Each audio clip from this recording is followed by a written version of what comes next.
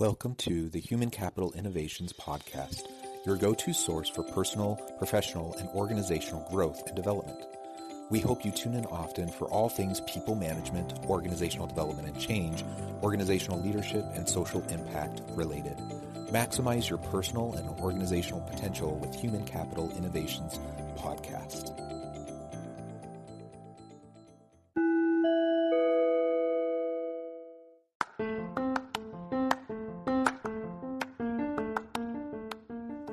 Welcome to the Human Capital Innovations Podcast.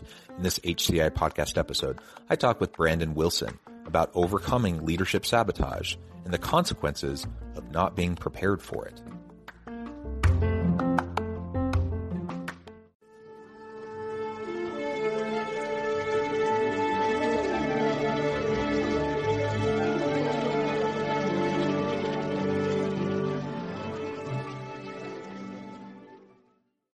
Brandon Wilson, welcome to the Human Capital Innovations Podcast. Oh, thanks for having me, John.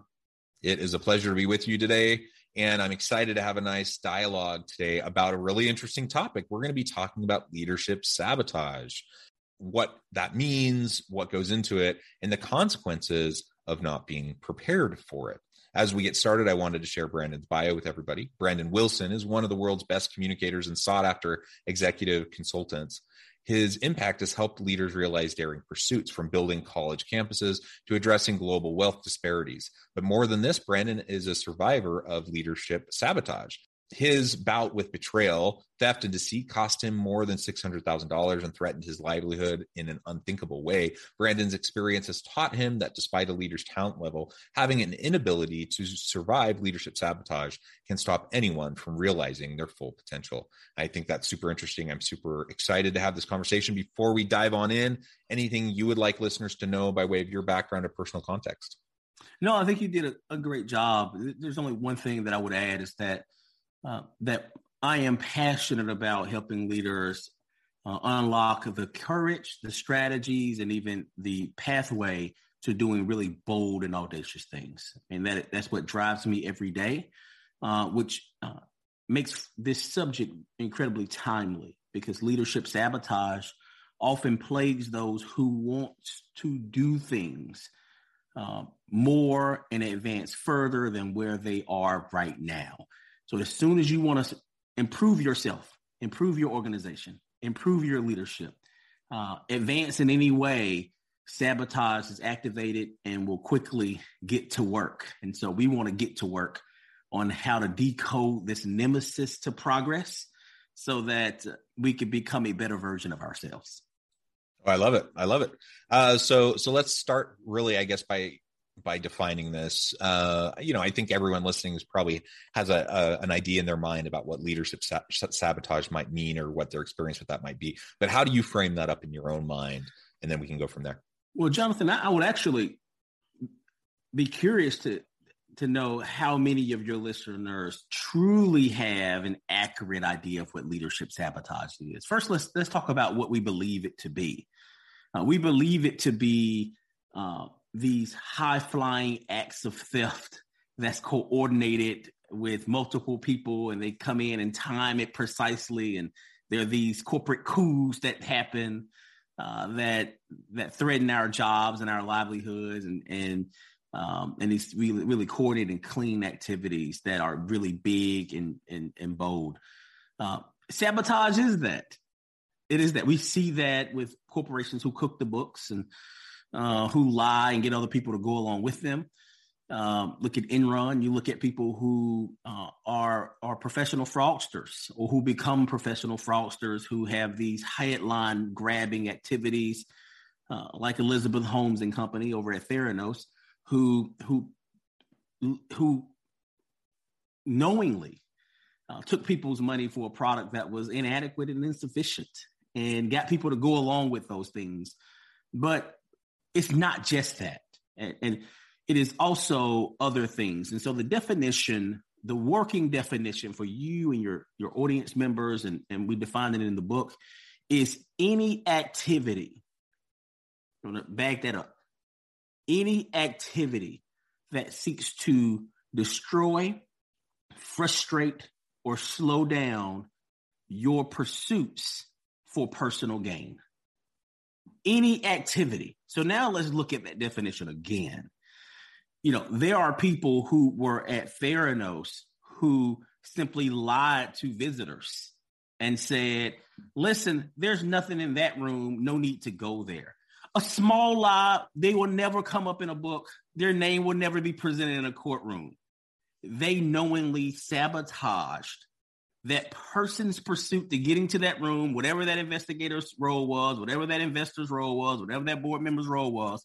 They frustrated, slowed it down for personal gain. And maybe that personal gain was to curry favor with the CEO or to not have their jobs it's part of any investigation. Employee defiance is sabotage. This is one we see a lot and we don't think a lot about. I am a manager, a director, and executive. I asked my vice president, my supervisor, or whomever I'm leading to deliver an important message to a partnered organization. It may happen, but it only happens after a lot of back and forth, a lot of conversation, a lot of convincing. This is not the right thing to do. This is what I believe in. Why are we doing this? That defiance frustrates, slows down the director or supervisor or executive's pursuits for personal gain for that person. And so when you start thinking about it in a holistic sense as any activity, you start to quickly realize that sabotage is all around us. I mean, it is sweat to a marathon runner. Sabotage is the air to any leader seeking to do big things. Yeah, thank you for that. What comes to mind as you're describing that is there's all these different types of sabotage that can occur. It can be external to us. There can be others around us, behaviors, things that are said, even sabotage-oriented mechanisms that may be intentional or unintentional within organizations. But there's also self-sabotage. There's Absolutely. Also, right, we self-destruct all the time. We shoot ourselves in the foot all the time, and we engage in self-sabotage, I think, more often than many of us would think. And any thoughts on the self-sabotage element? I have multiple. The last 35 to I think 40% of my book focuses on self-sabotage. And it hones in on it. And let me stop for a second to share that when you go to the bookstore and you want to become a better version of yourself, we often find books about how to hack a system, how to get things quicker. If we don't talk about systems or mechanisms, we talk about how to get other people to do things, how to lead with carrots. And then when we talk about ourselves, how we can become better interpersonally or personally, we talk about things like being resilient, showing up on time, doing what you say you're going to do. In each one of those genres, there is a gap. And the gap is understanding the forces and overcoming the forces of sabotage, of leadership and self-sabotage. For every Dr. Martin Luther King Jr., there were thousands of him. There are probably hundreds of Dr. Martin Luther King Jr.'s. Let's be very clear. 99 of them were victims of sabotage, whether they be external or self. Steve Jobs. There are likely 300 other Steve Jobs who had bold ideas to change the way we communicate with the world. There's only one Steve Jobs who survived. And he was a brilliant guy. He survived leadership sabotage from John Sculley. He was even a victim of it and overcame it. And in the second act, he became best known for his wisdom and his ability to discern those who were for his pursuits and those who were not for his pursuits. And we consider those leaders, Dr. King, Steve Jobs, and others, incredibly wise because they mastered this very rarely talked about leadership discipline that we're talking about today. And the reason it's so important to understand how to master and then overcome the forces of leadership sabotage is, like in the instance of Steve Jobs, like in the instance of Dr. King, if we don't have those abilities, we allow saboteurs to rob the world of the gifts of our leadership. And this is why this is so consequential today. But to your question, Jonathan, what's really important is to know that those same forces that we talk about external, that steal, betray, that frustrate, displace, misplace all of our pursuits, we have those same attributes within us. And we steal, betray, and lie to ourselves probably more effectively than anybody else can. And so the last 40% of my book, and you can almost cut it in half, but the last portion talks about overcoming self-sabotage. And to do that, it is first understanding the fact that the best, most skillful, most cunning saboteur is likely looking you in the mirror every day. The best thieves of our ideas and pursuits have our hands. And once we realize that, we can really take a comprehensive look at the forces of sabotage and then take an honest look to see, with cues which are outlined in the book, I call it the spectrum of susceptibility to self-sabotage, finding yourself on that spectrum to figure out what forces, what things in your lived experiences lead you to sabotage yourself consistently. And when you realize that, there are also tactics and actionable things inside the book that you can do to start not sabotaging yourself and start becoming a better version of yourself. So how do we start to do that? How do we short circuit the sabotage, either self-sabotage or others around us? You mentioned Jobs and others who were able to, they got really good at recognizing who they could trust, who was really in it for the vision of the organization and of Jobs or whoever the leader was, versus who was looking for ways to position themselves through various sabotaging techniques and politicking and just all the other nonsense that often happens within organizations. Yeah, let me first make a comparison, and then we'll get into how to diagnose your environments, your networks, and yourself. The example, the analogy that I like to give is that of there are two. I'll start with a mechanic. Let's start with a healthcare professional. And let's say this healthcare professional is a surgeon who is incredibly health aware. This surgeon understands how the body should function. If that person is a primary when not doing surgery, you'll go to this person and say, "Hey, doc, my elbow's feeling funny." And the doctor could then look at all of the forces and ask questions to query the patient to figure out what thing in the arm, the shoulder, the wrist, the knuckles, the fingers that may be operating illy or against what it's built or designed to do that may be causing a symptom of pain in the elbow. If surgery is needed, they then go in and they're faced with two options once they identify that thing that has betrayed the arm.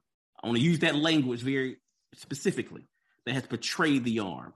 They have a decision whether to repair the ligaments, which works, but then you constantly have to sort of work it out, do therapy, and you have to remain disciplined or that pain will return, or to remove and replace with something more permanent that will not need the same amount or the same length of treatment. The other example is a mechanic of an airplane. Before that plane gets in the air, that mechanic needs to understand or know if this plane can make it from New York to Dubai, because it has several customers on it.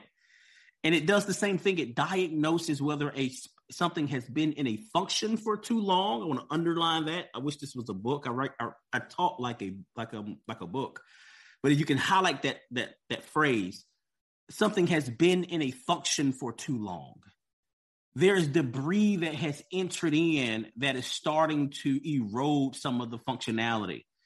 Or there are parts that are betraying what it was designed to do, that's getting that plane to not reach its maximum potential.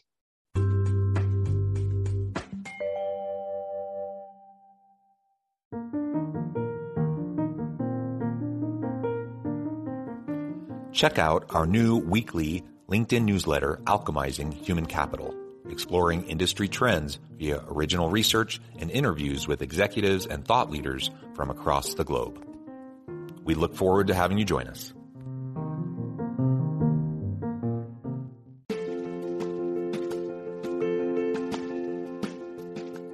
Bluer Than Indigo Leadership, the journey of becoming a truly remarkable leader. Early in my adult life, I learned about an Asian proverb that translates as bluer than indigo. If you think about the color indigo, it is a brilliant, deep, and vibrant blue, what some would call the bluest of blues. To have something that is bluer than indigo is rare and truly remarkable. Contrary to popular myth, there is no one-size-fits-all or cookie-cutter approach to effective leadership. There is no silver bullet, no secret sauce, no go-to model that will solve all of your problems. The truth is, great leaders have all had their unique strengths and flaws, and have all had to discover and then pave their own distinctive path in their life's journey to fulfill their leadership potential. Bluer Than Indigo Leadership will help you discover your own path and explore those ordinary, everyday actions that will help you respond to an uncertain future and produce extraordinary results for your individuals, teams, and organizations.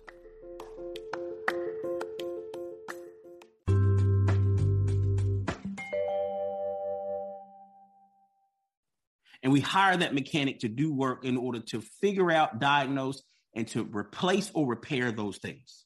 So I'll give you a healthcare professional. I'm giving you a mechanic. Now I want to make you a leadership master by giving you the tools needed to figure out if people in your network, in your departments, have the same underlying attributes that could make them susceptible to engaging in sabotaging ways. Have they been in their position for too long? Have they been passed over for promotion? Did you enter the organization at the same time as them and you're now their supervisor? Let's talk about you. Did you grow up with parents who had lofty and unattainable dreams of what you could become? Did you grow up in a household who talked illy of people who took risk in order to advance their own situation? And now you are a hoarder of money, scared to take risks, scared to move forward. When we start really thinking about life in the same way we think about those practical, everyday things that we put our lives in, we get in cars, we get in airplanes, we go to doctors, we go under the knife. We need to start thinking about our leadership journeys in the same way. And what I like to give you, without getting too technical and making this a workshop, I like to share with you 4 things that you can look for in your life and in your leadership ecosystem or atmosphere. These things that you can see that lets you know that sabotage has gotten into your midst and is close to you. I call these the 4 horsemen of sabotage. These are things you can see. You can see. And after I say this, you're going to start seeing sabotage or the potential of it before it even strikes you. You're going to walk outside your front door, walk outside your corporate office, and you're going to see horsemen, proverbial horsemen, running past your office door like you're in the Wild Wild West. So buckle up. There are 4 of them in no particular order, the 4 horsemen. And these are the horses that sabotage rides on, no matter what form they take. The first horseman is jealousy. If you hear or see someone using language, limiting language about his or her peers, and it may not necessarily have to be you, then you know that that horseman is in your midst. When they start saying, why is it that Jane gets and I don't? Why is it that we believe that she is and I'm not? And what's really important there is that we think we understand jealousy, but we really have some more ceiling of education to go with regards to understanding jealousy. Jealousy is the most Jealousy is the most misunderstood of the horsemen. It starts as a notion at jealousy. Why is the pie is fixed mentality? But if it escalates, if that horseman becomes more skilled, it becomes fueled by covetousness, which is a force that drives activity that leads those around you and even yourself to start taking action to conceal, steal, or hide opportunities for progress from you. And in cases that gets really severe, we may hide, steal opportunities, or the saboteur does, from other people. And then once we get those folks out of the way, we take and utilize those opportunities we've stolen and hid for ourselves and our own personal gain. And so there's these levels to this horse of jealousy, and every one of the horses has levels. There's another horse of lying. Whenever you hear or see liars around you, or you start to lie to others about yourself and about your own goals, about your own objectives, about your own life, about your own potential. Think about it. We get a new job. We have a staff meeting in our department. We're now the executive vice president. You're at your most vulnerable because you're now at a place where your talents are stretched. I mean, you don't know the people, the responsibilities, what it takes to get it done. You're faced with a really quick choice. Do you try to make yourself appear bigger or larger than you are and employ imaginative thinking with your employees to trick them or to lie to them on how to, when it comes to how to see you? Or are you honest and do an assessment of the skills and talents around you and unlock the power of collective impact? One is shrinking, the other one is enlarging. And you have a choice. Every time you come in your midst, you have a choice on whether or not you yourself wants to jump on the horsemen of lying. But there's no small lie. Liars do so for a reason. And one of the reasons why liars lie is to distract from themselves. Don't look at my inadequacies. And I want you to think of yourself now. You're standing in that staff meeting. Don't look at me. I want you to look at some of the things I did when I was comfortable, capable, and masterful. Look at my past, and I want you to believe that. Don't look at me. Don't look at my vulnerabilities, my weaknesses, and my opportunities for development here. And the fact that I desperately need you to perform in order for me to rise to the next level. That's one of the reasons why liars lie. Another reason why liars lie, and the reason why it's so important that we stop this horseman, is because it prepares us or equips us with insufficient or inadequate information to make decisions.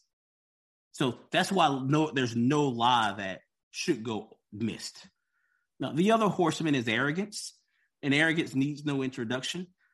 It is characterized by a fierce appetite for competition and a knack to always win. And the power that fuels that competition is called ambition. You start hearing people, now you're going to go to meetings and people say, I'm an ambitious employee, I'm an ambitious manager. You should hear that differently, because ambition is a character flaw.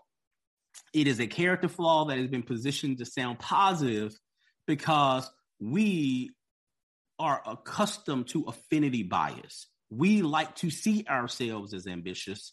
So people like to see themselves as ambitious. And there's a leadership law that gives contagion to your organization if that is the case. It's called the law of replication, the leadership law of replication. So it's really important that we understand that arrogance is fueled by ambition and an insatiable appetite for competition. And the reason why ambition is a character flaw, because the more you feed it accomplishments, the more it wants. And that fuels blind ambition and decisions that could be characterized as reckless, because you put blinders on and you want to go and achieve with a lack of regard for the harm or the damage or impact that it has to the people who are around you. And the last horsemen are the seducers, the horsemen of seduction. And we're not talking about in a sexual sense. We're talking about in the alluring sense. There are people who use this horseman and all of its forces to get us to go along with them, along their journeys and adventures to do incredible things. They're well manicured. They're exciting. They are charismatic. People love to be around them, and they are stamped with right on their forehead as high potential.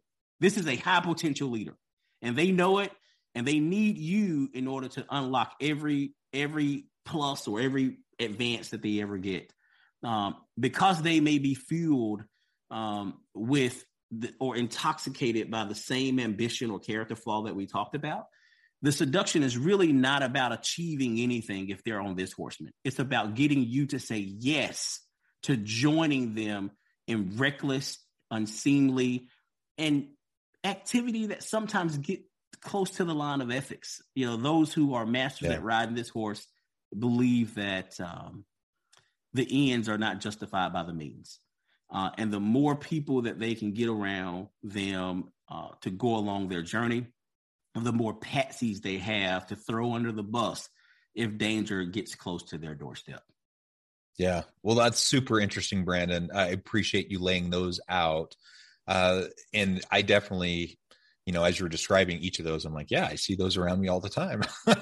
And, you know, they just, unfortunately, we are fallible human beings, and we're in messy organizations. And so there are plenty of really good, healthy people who do healthy things. And then there are plenty of unhealthy people.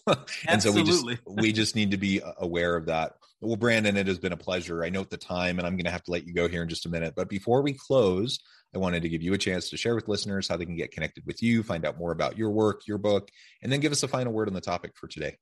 Yeah, BrandonWilson.co. Go to BrandonWilson.co, BrandonWilson.co. You can buy the book there. It's called Sabotage, Leadership That Overcomes Betrayal, Theft, and Deceit. You can also book time on my calendar and share with me some of the challenges that you're facing in your leadership journey. And I will, for free, no strings attached, respond to that calendar request and share my time with you to help you unlock the next levels of your life. Wonderful. Thank you, Brandon. It's been a pleasure. I encourage leaders and listeners to reach out and get connected, find out more about what Brandon can do for you. And as always, I hope everyone can stay healthy and safe, that you can find meaning and purpose at work each and every day. And I hope you all have a great week.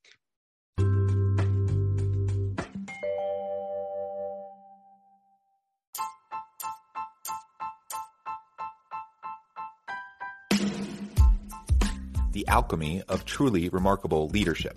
Ordinary, everyday actions that produce extraordinary results. Consider how the nature of work has shifted over the past 50 years.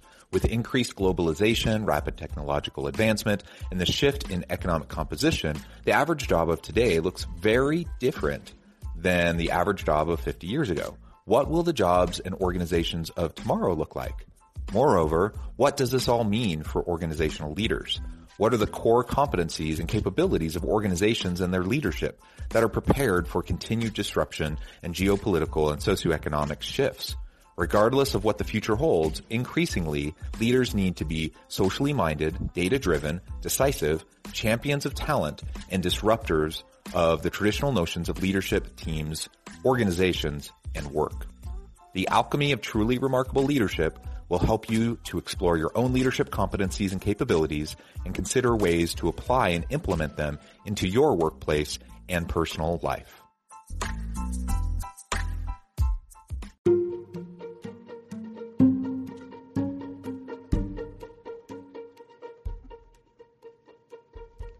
Check out Human Capital Innovations magazine, Human Capital Leadership. Human Capital Leadership is a free, interactive e-magazine with the mission to help individuals, leaders, and organizations find innovative approaches to maximize their human capital potential. We publish issues quarterly in August, November, February, and May. Take a look at the latest issue and let us know what you think.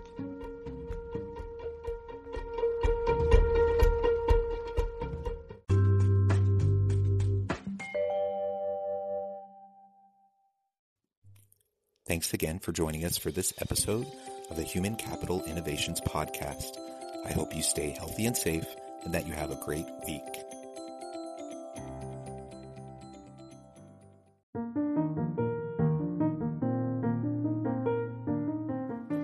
Check out our new weekly LinkedIn newsletter, Alchemizing Human Capital, exploring industry trends via original research and interviews with executives and thought leaders from across the globe. We look forward to having you join us.